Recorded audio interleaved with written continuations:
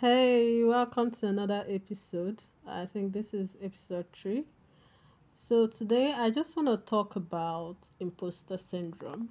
And I know a lot of people deal with imposter syndrome, but I just want to talk about it from my perspective and from the experiences that I am having and those that I've had. So, today has been a difficult day for me. And how do I start? So I woke up this morning. I decided I was going to download some of my JavaScript videos in order to program and learn more concepts in JavaScript. So I woke up early enough so as to use my night data plans. And you know how YouTube algorithm is. I got recommended to a couple of videos that I was interested in.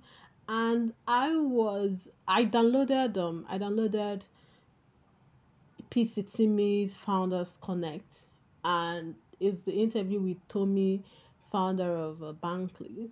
So I downloaded the interview.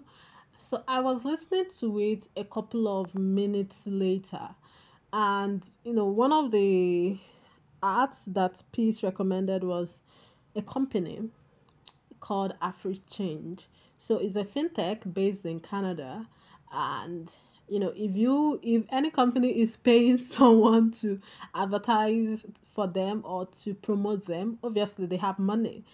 So I went to do my research, and I love the prospect of the company. I got excited immediately. I think I've spoken before about always getting so excited about ideas, about new things to try. So I got pretty excited already. I I guess the number of the talent acquisition manager and Google Mail showed the account, like that the email address actually existed. So I was pretty excited. I already thought of how I'm going to plan for it since the company is fully remote. So it's a huge chance for me. And I was already saying that, okay, I have to get a job before the strike ends because no surprises. ASU extended the strike. Now it's an indefinite strike. So it was quite crazy for me. So I really thought in my mind, okay, I need to get this job before the strike before the strike is over. So as I was thinking about getting the job, I was then wondering whether I should be applying for a front end intern role or whether I should be very intentional about acquiring all the skill sets before I apply for the role. So, in thinking about getting all the skill sets required, I got to my research again, all the technologies that I need to learn. So, in the course of my research, I became overwhelmed. I started thinking of the things, oh God, so it's quite hard for me to admit. Then thinking of all the concepts I'm yet to learn, all the things that I'm not understanding. I went to documentations. It was as if I was not deducing anything. So I felt bad. So I logged onto Facebook to one of the women I follow, and he said the daughter is making over 400K. The daughter has different job offers in her inbox, and she just graduated from high school. So I was really feeling despondent. And now here's the crazy thing. I am a self-aware person, right? So which means I know when I am falling into the thread of compare and despair syndrome. I know when it starts rearing its head. So of course I knew that this was going on within me, but I still couldn't stop it from happening. So then I was sort of forcing myself because I was still browsing, okay, what are the concepts I need to learn to be able to apply for this role? How do I present myself? Of course, my copywriting background already kind of gives me a sort of assurance when I'm cold emailing someone. But on the other hand, when you cold email them and you are called in for an interview, how do you then present yourself? So today I saw that I must make an API call. I'm not going to go into details because I don't, my audience, obviously, people that are listening to this, they are probably not in tech. But I try to make the request. I just try to do one of the technical things that developers do. Unfortunately, it's just looking like Chinese to me. It still reminded me of the first time I started learning Git version control. But the thing about the self awareness again is, you know that you're a beginner in this thing that it's going to take you time to learn. So that's sort of helped me a little bit. But I was grateful because instead of just waiting to learn everything before, because I've actually never tried to make the request in the first place, the fetching an API. I've not gotten used to typing the code because your hands knowing the functions to type and all of that. So I finally did it today.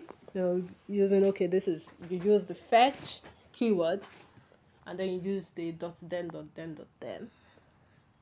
So it's one of those things, right?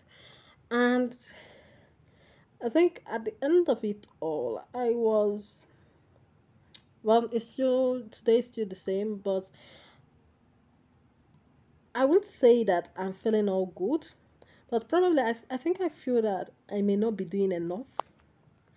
I'm sorry if this is all over the place, but I think I feel I'm not doing enough, and this is where the imposter syndrome comes in, right? You feel like, okay, are you even qualified to apply for this role? Are you even doing something tangible? Are you really, you know, shouldn't you be doing more? Why not learning faster, right? These are the questions. I started learning this in November, and I'm sorry that I'm giving myself a timeline.